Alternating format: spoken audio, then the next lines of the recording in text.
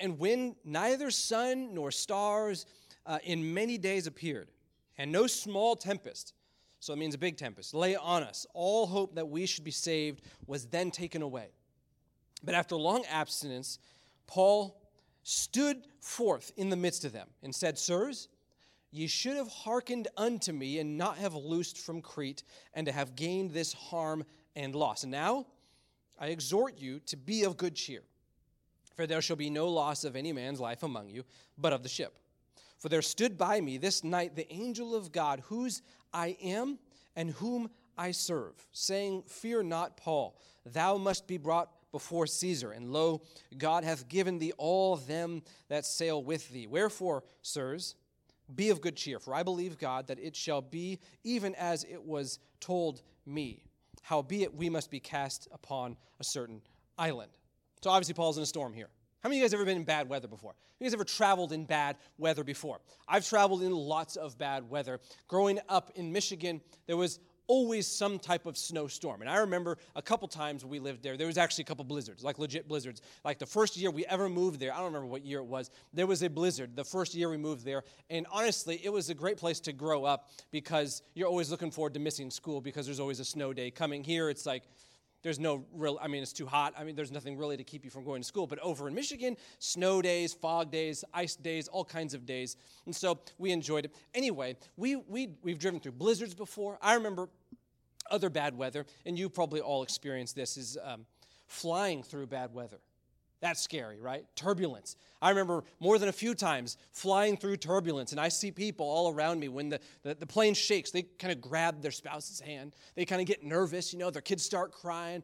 I remember the worst kind of bad weather I've been in before was at sea.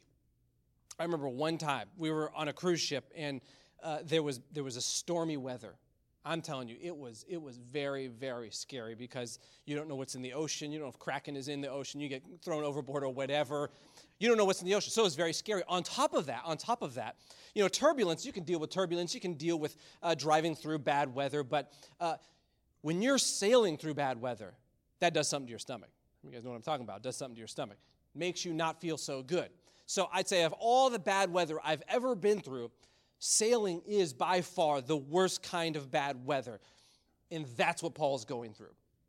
Acts chapter 27, the Apostle Paul, this is his personal story of sailing through a storm, sailing through bad weather, and I mean bad weather.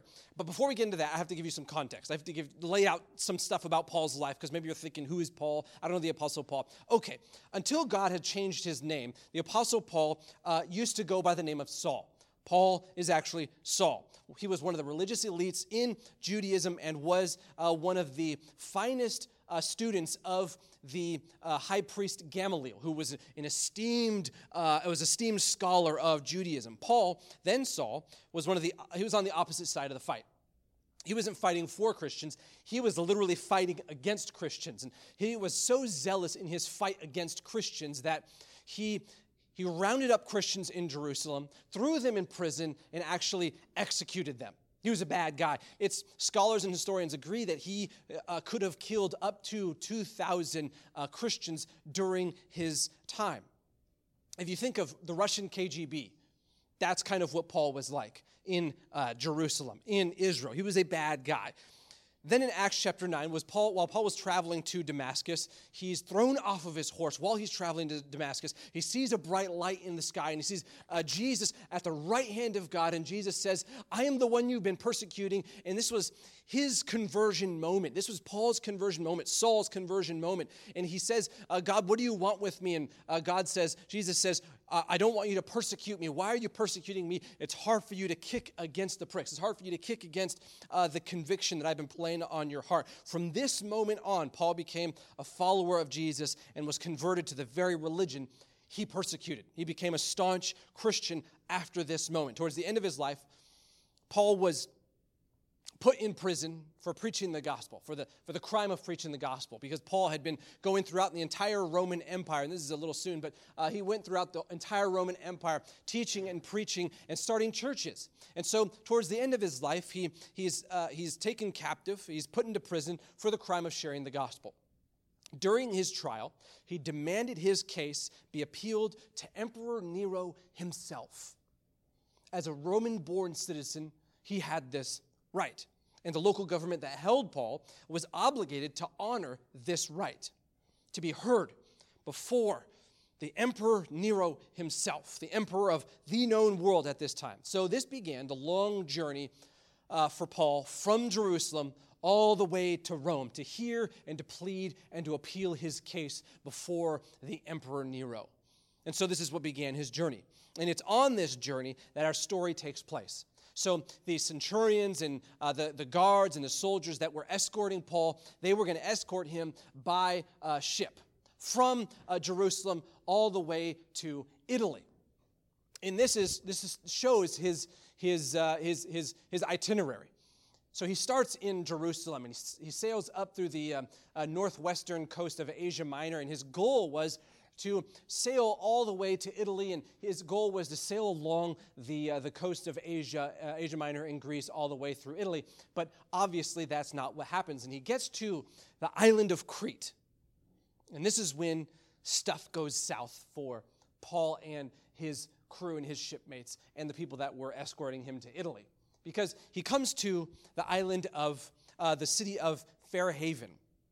It's here that Paul makes a very reasoned statement to the crew and the captain as he's in Crete. Look at verse number 9.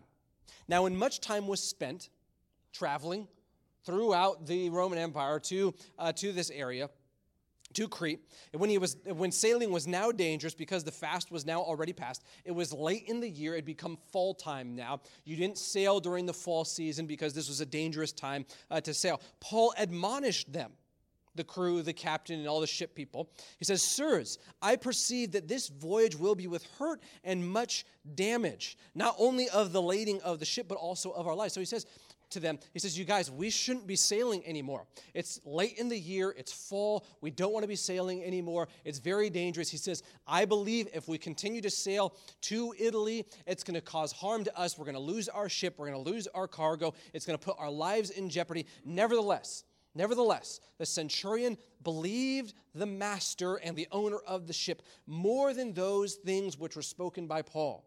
So Paul cautioned the crew and the captain not to strike out to sea. It was fall, and this was a bad time to sail because the winds weren't in their favor, and not to mention this was hurricane season. This is a bad time to sail.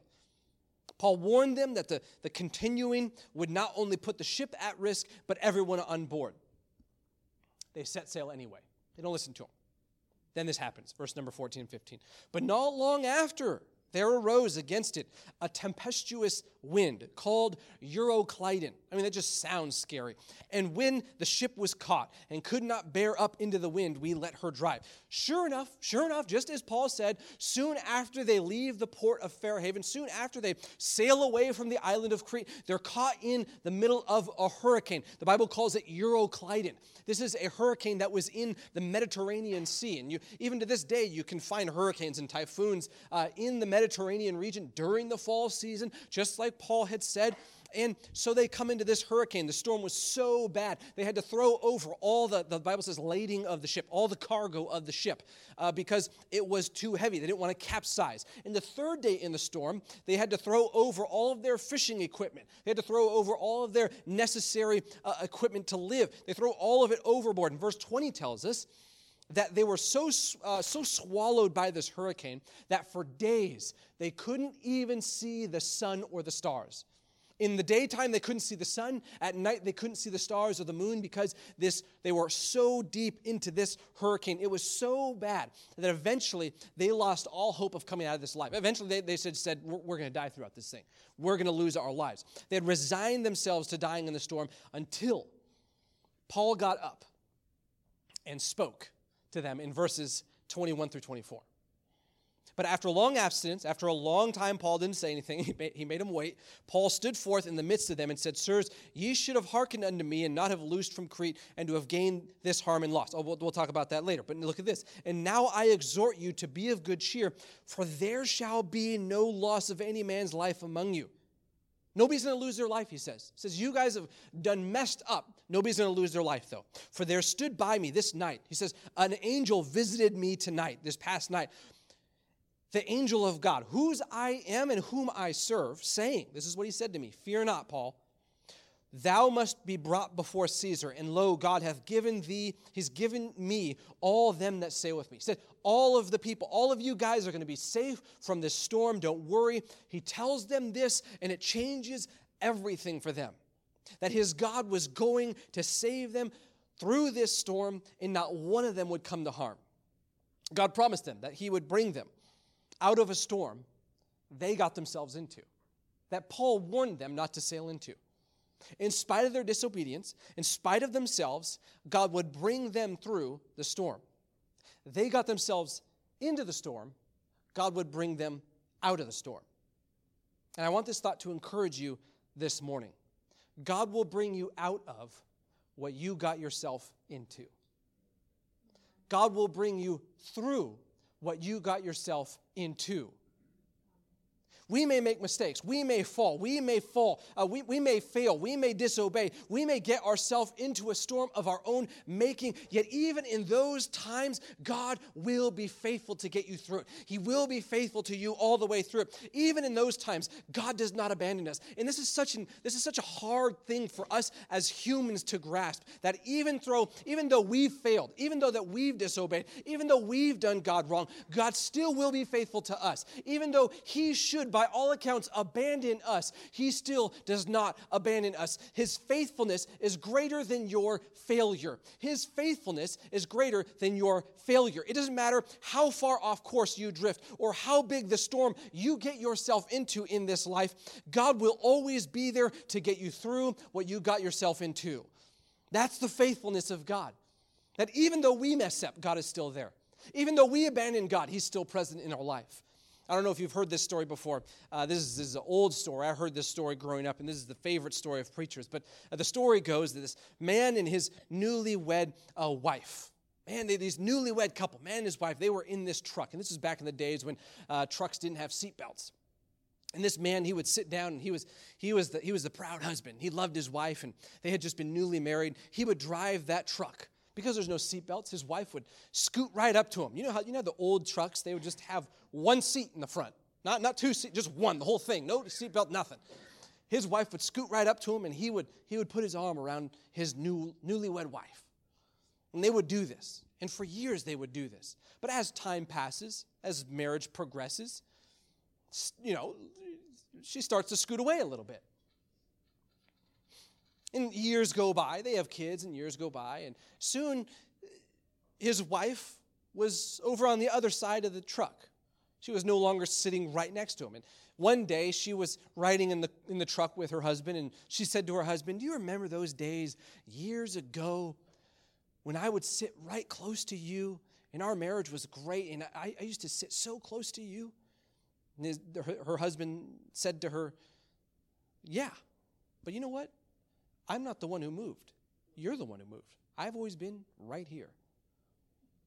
You know what God is saying to us this morning through this verse, through this story? He's saying, I am here always. I've never moved. Though you move away, I remain here. Though you abandon me, I do not abandon you. Though you are not faithful to me, I am faithful to you. Though you fail, I am still going to be faithful to you. Though you falter, I will pick you up. Though you abandon me, though you reject me, though you make bad decisions, though you have problems in your life, though you make a storm of your own self, I will still be there for you. When we read the story, we look at the ship in the storm and say, give them what they deserve. These guys disobeyed Paul in spite of everything he told them, in spite of the warning. They disobeyed Paul. They should have listened to him. Give them what they deserve. That's what we say. But God looks at them and says, no, I will give them what they do not deserve. You see, they deserved to be in the storm because they disobeyed Paul. They deserved it. God says, I will give them what they do not deserve. I will give them salvation. I will give them redemption. I will give them safety from the storm. You see, where we value merit, God values mercy. You see, we say in our own human lives, we say, well, we need to earn it. We value merit. God says, I will give you not what you deserve. I will give you what you do not deserve. It's easy to accept that God will bring us through circumstances we were not the cause of, right? But it's difficult for us to accept that God will bring us through circumstances we were the cause of. The human instinct in us says, you got yourself into this mess. You have to get yourself out. God's mercy says, you got yourself into this mess, but I'll bring you out of it. I'll bring you through it. You see this in Lamentations chapter 3, verse number 22. It is of the Lord's mercies that we are not consumed, because his compassions fail not. They are new every morning. Great is thy faithfulness. You know, you've messed up today, but tomorrow, God has new compassion for you. He has new mercy for you. You know, you've abandoned God. He is still faithful to you. Every single morning you wake up, God says, my mercies are new. My compassion is new for you. My love is new for you. My mercy doesn't run out. My gratitude towards you, my love for you, my sacrifice for you, it is still there every single moment. They are new every morning. Great is thy faithfulness. I don't know how many of you can relate to this, but I remember when I was in college. I remember I had a school bill, as most of you probably did. I had a school bill when I was in college. Now, I told you guys this before, I wasn't the best student, okay? I wasn't always the best student, wasn't really wise with my money, just wasn't that great of a person, period, right? So when I was in college, I'd go through college, I'd go through my classes, and I would be sometimes in debt. I'd have a lot to pay on my school bill. And it was a problem of my own making, right? I got myself into the mess. But you know, every once in a while, perhaps once a year or once every semester, I would get this call from my parents. I always look forward to this call. This is the best call you could ever get. Because even though I was unwise, instead of putting money on my school bill, I'd go to McDonald's, go to Panda Express, whatever, get myself some new clothes. My parents would call me up. They'd say, Dominic, we're going to do you a solid. What we're going to do is we're going to put a couple grand on your school bill to get you all caught up. Man, you know how good it is to hear that from a parent when you're thousands of dollars in debt. They come to you. You don't deserve it. If anything, you deserve to pay them, but you don't deserve it. You haven't earned it. You've done nothing for it, and yet your parents call you up and they say, here it is. New. Compassion's new. You don't deserve it, but I'm going to give it to you anyway. In spite of your own mess, I'm going to bail you out. That's what Jesus has done. That's what Jesus continues to do. That's what Jesus wants to do for us. While Jesus was on earth, he told us a story proving this. You remember that story of the prodigal son? You remember the story where the young man, he's working on the farm with his father. He's working on the farm, and he says to his father, I want to strike out in life and do my own thing. I want to go to the city, and I want to live my own life. Now, Father, give me my inheritance, so that I can take my inheritance. I can go out and live my own life. I can go to the city and build myself something, build my own life. And so he takes his father's inheritance, and he goes out and he goes to the city, and he spends all of his inheritance. He spends all of his money. He spends it on foolishness. He isn't wise with what he has. He isn't wise with what his father gives him. And he gets to the bottom of the barrel of all his money. He realizes he's run out. And not only has he run out of money in this city, but there's a famine in the land that he's now living in. And so he goes and he employs himself to a pig farmer, which had been very offensive for Jesus to tell this story and say that he was employed at a pig farmer because the Jews didn't eat pork. And so he says, Jesus tells this story and says this young man, he employs himself to a pig farmer. And this boy was so hungry because he had no money and there was a famine in the land. He was so hungry. He was so destitute. He saw the pigs and the food that the pigs were eating, and he said to himself in his own heart, I wish I could have if only I could have some of the food that the pigs were eating. Finally, the Bible says he came to his senses, this young boy. He came to his senses and he said, my father has food and to spare. What am I doing here living this life when I could be going back to my father? I could be living with him. Even the servants have more food than this. So the boy, he comes to his senses and he travels home. And you would think as he travels home, the father would say to the young boy, you're no longer welcome here. You abandoned me. You were not faithful to our farm. You were not faithful to me. That's what you would think. Humanly speaking, that's what you would say he deserves.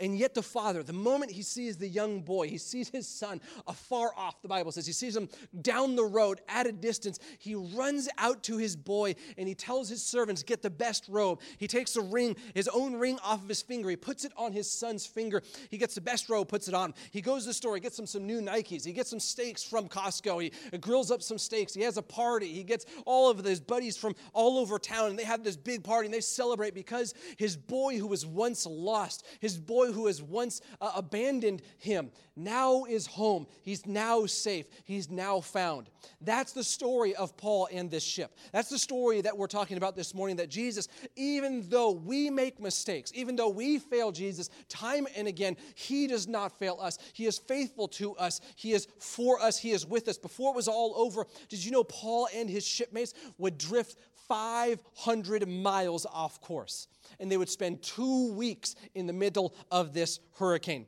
See, these principles of mercy and faithfulness are the very things that drove Jesus to the cross. It's the same thing. You see, we deserve separation. We earned the destruction of our sin, yet Jesus gave us the exact opposite. We deserved separation. He gave us what we didn't deserve and gave us salvation. He gave us what we do not deserve. Instead of separation from God, he gave us salvation to God. Instead of destruction of our sinfulness, Jesus gave us redemption from our sinfulness. God will bring you out of what you got yourself into. But let's turn our attention to Paul, because his actions are very important. We're focusing on his crew, the shipmates, but let's focus on Paul, verse number 21. After long abstinence, Paul stood forth in the midst of them and said, Sirs, ye should have hearkened unto me, not have loosed from Crete, and to have gained his harm and loss. So Paul reassured the crew that God was faithful and that he would get them through the storm that they got themselves into. But before he told them that, he made a statement that on the one hand is relatable, because I would have said the same thing, and on the other hand is challenging. So Paul says to them, basically, I told you so. He says to them, you should have listened to what I told you. If you had listened to what I told you, this wouldn't have happened, so sorry, not sorry. You guys should have listened to me. That's what he tells them. You guys did this. Now I'm in this with you. You guys caused this storm. You guys are the ones who got yourselves into this storm, and now I am in this storm with you. And in spite of that, Paul stays faithful to his crew, his shipmates, and to his God. In spite of that. Why is this an important statement? Here's why. Paul is staying faithful to God even though he recognizes that he is collateral damage of someone else's decisions. Paul was staying faithful to God even when he was in someone else's storm. You know, it's because of someone else's decisions that Paul was floating along in the middle of the storm, and yet he's faithful to God. You know, there are going to be times and seasons and moments in your life when you will be in the middle of a storm, you will be in the middle of a problem, you will be in the middle of a heartache, a hurt, because of someone else's decisions. You ever had that happen to you? And yet, in those times, and in this time, Paul is faithful to God. You know, your spouse is going to make decisions that are going to cause problems. The people in your life are going to do things that will hurt you. You will be the collateral damage sometimes of someone else's decisions. You will be in a storm of someone else's making. You know what God's saying? Be faithful to the people God's put around you, even in those times. Be faithful to God, even in the times when you are in someone else's storm. Stay faithful even when you're in someone else's storm. You know, it never ceases to encourage me to see people that me and my wife, sometimes we sit down and talk to other couples that perhaps are looking for some help in their relationship, and we sit down with them. And it's so encouraging because time and again, you see couples that perhaps they're having some difficulty and perhaps they're going through some tough times and perhaps they have some disagreements, but they're so committed to working through each other's storms. You see, she brings these problems to the relationship. He brings these problems. He brings this baggage. She has these issues. He has these issues. And there's this disconnect sometimes. And yet they're so willing and they're so adamant on working through all of those things. They're so adamant on working through his storms. And she's adamant about working through his storms. And it's vice versa. And they're working through each other's storms and problems and decisions and baggage in the middle of everything that's going on. That's the heart we should have through this life. In the middle of our storms that someone else creates, be faithful. Your spouse might make a decision that puts you in a storm of their making. Stay faithful. You may be in a financial storm of someone else's making. Be faithful in that storm. Your parents might place you in the middle of a problem you never asked for. Love them through that problem. A friend or a family member might hurt you or make you question your God and your faith. Stay faithful. You may have gone through a storm in your past that you never asked for and you didn't want. But don't let what they have done affect who God wants you to be. What God wants to do through you is bigger than what the storm has done to you. I'm not saying this is going to be easy, but it just might be one of the greatest seasons of spiritual and personal growth. Paul never asked to be in the storm, but he was determined to stay faithful to God and to help them through it. Maybe you're wondering, why should I do that? Why should I stay faithful in someone else's problem? Why should I stay faithful in someone else's storm? Why should I be faithful to the people around me when they're causing problems? Why should I be faithful to God when it seems like nothing is working out in my life? Because that's what Jesus did for us. He willingly entered the storm that we created. Jesus saw us in the middle of our sin, our pride, our failure, our greed, our storm, and he entered into it with us, and he took the destruction of it for us. You see this in 1 John chapter 3, verse number 5. And ye know that he was manifested. What does that mean? Jesus came into this world. He pressed into human form to take away our sins, and in him is no sin. What Paul did for his shipmates and what Jesus did for the world, God wants to do for the people in our life, and he's given us the means to do it. Look at verse number 25. He says, wherefore, sirs, be of good cheer, for I believe God, that it shall be even as it was told me. So they're in the middle of the storm, right? Verse number 25, this is towards the end of his spiel, in the middle of this storm. He gets up in the middle of the storm. They're days into this storm. He gets up and he says, be of good cheer. You guys look at me, that's not that big of a deal. If you're in the middle of a hurricane on a little wood boat and somebody got up and said, it's all good, guys, be of good cheer, you would say, this guy's snapped. This guy's lost it. We're in the middle of a hurricane. We're all going to die. Everyone if you look at some of the verses previous, the people on the ship, they had already resigned themselves to dying. They had already said, we're done. We're toast. We're going to die in this storm. They had already made peace with that fact. They had already said, it's a foregone conclusion that we're going to die in this storm. Yet Paul gets up in the middle of the storm and he says, be of good cheer. He says, don't worry, guys. It's all good. Be of good cheer. That phrase, be of good cheer, aruthemeo is what the Bible calls it in Greek. Aruthemeo. You know what that means, be of good cheer? It means be faithful and be joyful. Not only does it mean be joyful, it means have courage. So Paul gets up there and he literally tells them, be joyful and have courage. How? How is he able to tell the people, be joyful, have good courage? How is he in the middle of a hurricane able to tell everyone around him, say, it's all good, guys, you're going to be fine, be of good cheer, be joyful, have courage? Why is he able to say that? How, Paul? Why are you able to say this when nobody else is able to say this? Why? For I believe God. That's how he's able to say it. He trusted in the word that God had told them. How is he able to have courage and joy in the middle of a hurricane? Because he was trusting in God's word to get through that storm.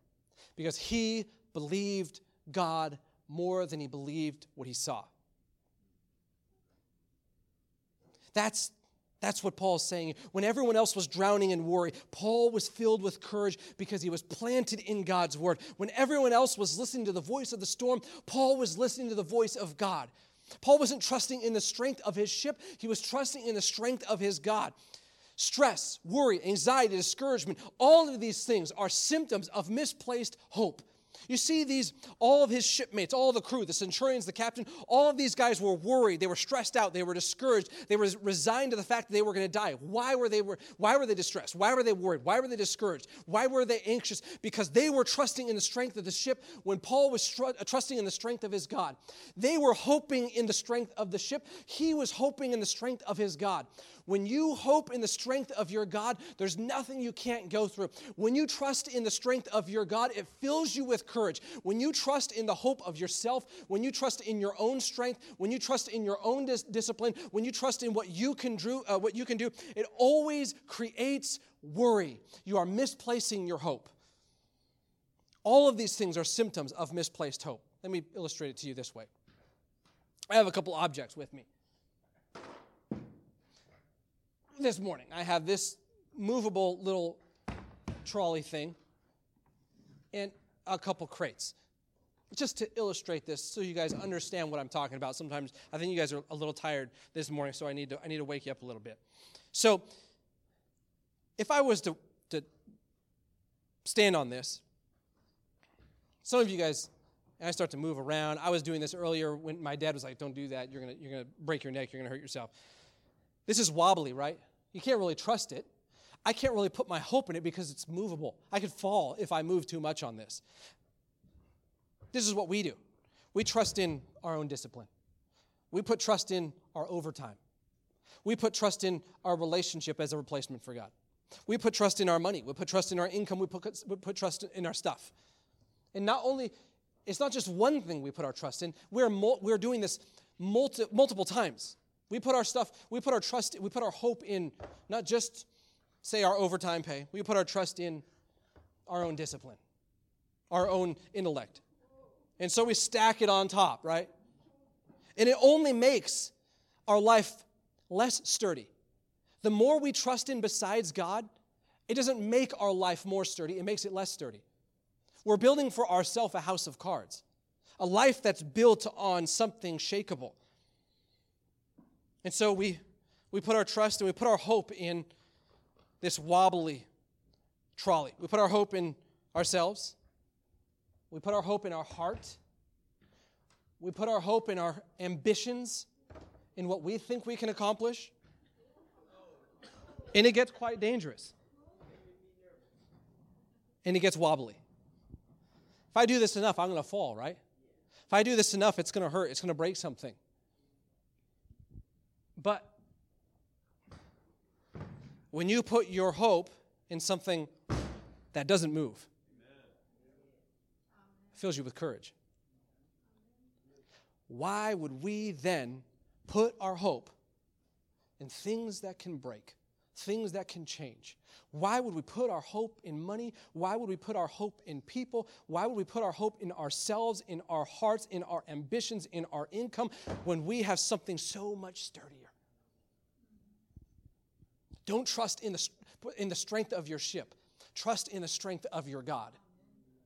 You see this in Deuteronomy chapter 31. God tells us this. He tells us to do this. Be strong and of a good courage. Fear not, nor be afraid of them. Why? For the Lord thy God, He it is that doth go with thee. He will not fail thee nor forsake thee. You can have courage this morning because He is going with you. You can have courage this morning because He is your platform, because He is your ship. He is the one that's making your life sturdy. It's not all these other things that is bringing solidity to your life. It is Jesus Christ. If you're standing on the one who cannot break and does not move, you can be sure that you won't either.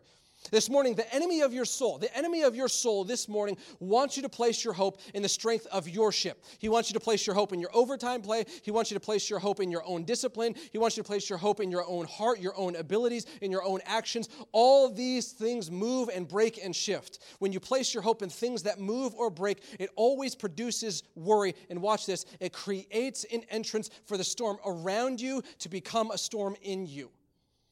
You see, when I place my hope in things in this life, the storm around me finds an entrance to become a storm in me. It creates a storm in me, and that's what creates discouragement. That's what creates worry. That's what creates anxiety. That's what creates stress. When all of these things around me are controlling me. When you are planted on God's word, you can weather the storm without the storm weathering you. And you see this to happen to Paul in chapter 28. Look at this. This is so cool. Acts chapter 28, verse number 1. And when they were escaped, because God had told them, you're going to lose your boat, you're going to lose all your cargo, you're going to lose all your stuff, but I'll keep you safe through the storm. Even though you got yourself into the storm, I'll keep you safe through the storm. And so they wash up on the shores of, the Bible says, Melita. They were escaped. Then they knew that the island was called Melita. They had to abandon the ship. They did the right thing. They had to abandon all the things that they were putting their trust in. They had to abandon the ship that they were putting their trust in, and they had to follow God's word, believe God's word, and when they did, they washed up on the shores of Melita, also known as Malta. Melita, which literally means refuge. You see, they quickly found out that they had swam ashore onto the island of refuge. God always leads us to refuge when we're planted on Him. When He is our hope, we are filled with courage, and He brings us to refuge. Whether we have caused the storm or not, He'll lead us to refuge. All who seek refuge in Christ will find it. He is our refuge in the storm. He is not our refuge from the storm, but he is our refuge in the storm. They washed up literally on the shores of refuge. When you are weary, when you are tired, when you are worn out and worn down, when you can't take any more, wash up on the shores of his refuge. So probably about a couple of years ago, actually, I don't know, I don't know what it was, but maybe a year or two ago, me and my wife, we hiked Mount Baldy, which isn't that hard of a hike, okay? It sounds really hard because they put the word mountain in front of it, but it's actually, most of you could probably hike Mount Baldy. It's about 2 hours north of here. Most of you guys, your legs are gonna burn probably for the next week, but you can probably hike it. Most of you could probably hike Mount Baldy. I remember hiking Mount Baldy, 10,000 feet high, and we hike it, and we're getting towards the end. It just seems like it just never is going to end. But we finally get to the end. There's this really steep stretch, and we get to the very top of it. And it was cold up there. There were some patches of snow left up on the top of this, and there was this wind blowing at the top of Mount Baldy. It was cold. We were worn out. We were beaten down. We were beaten up. We were beaten all over the place. We were just worn out from hiking Mount Baldy, and to top it all off, it was cold, it was windy, and there was snow up there. We were just miserable. We wanted to eat some peanut butter and jellies that we had prepared for ourselves. So we looked around, and we noticed on the top of Mount Baldy, there was some alcoves up there made out of stacked rocks. And it was cool because you'd see a couple of people dotted all over the top of this mountain, and they were hunkered down in these little alcoves made of rock, and they were situated so that the wind would blow and it would hit the rocks, and so it would kind of skip over you. And so me and my wife, we got hunkered down. We took some selfies because we're that age, we're millennials. We took some selfies, took some pictures, and we ate some peanut butter and jellies, and we were hunkered down in this little alcove. It was a refuge in the middle of everything that was going on. It was our refuge. When we were beaten down, when we were tired, that is where we found rest. Our refuge, Amanda and I's refuge, was a place. Paul's refuge happened to be a place. Our refuge as believers is a person, Jesus Christ. Let me encourage you this morning. Find refuge in Jesus Christ. Whether you've caused the storm or not, whether you're drifting or you're floating, find refuge in Jesus Christ. He is faithful to you, and I'll leave you with this one verse, Psalm 91. I will say of the Lord, he is my refuge and my fortress, my God, in him will I trust.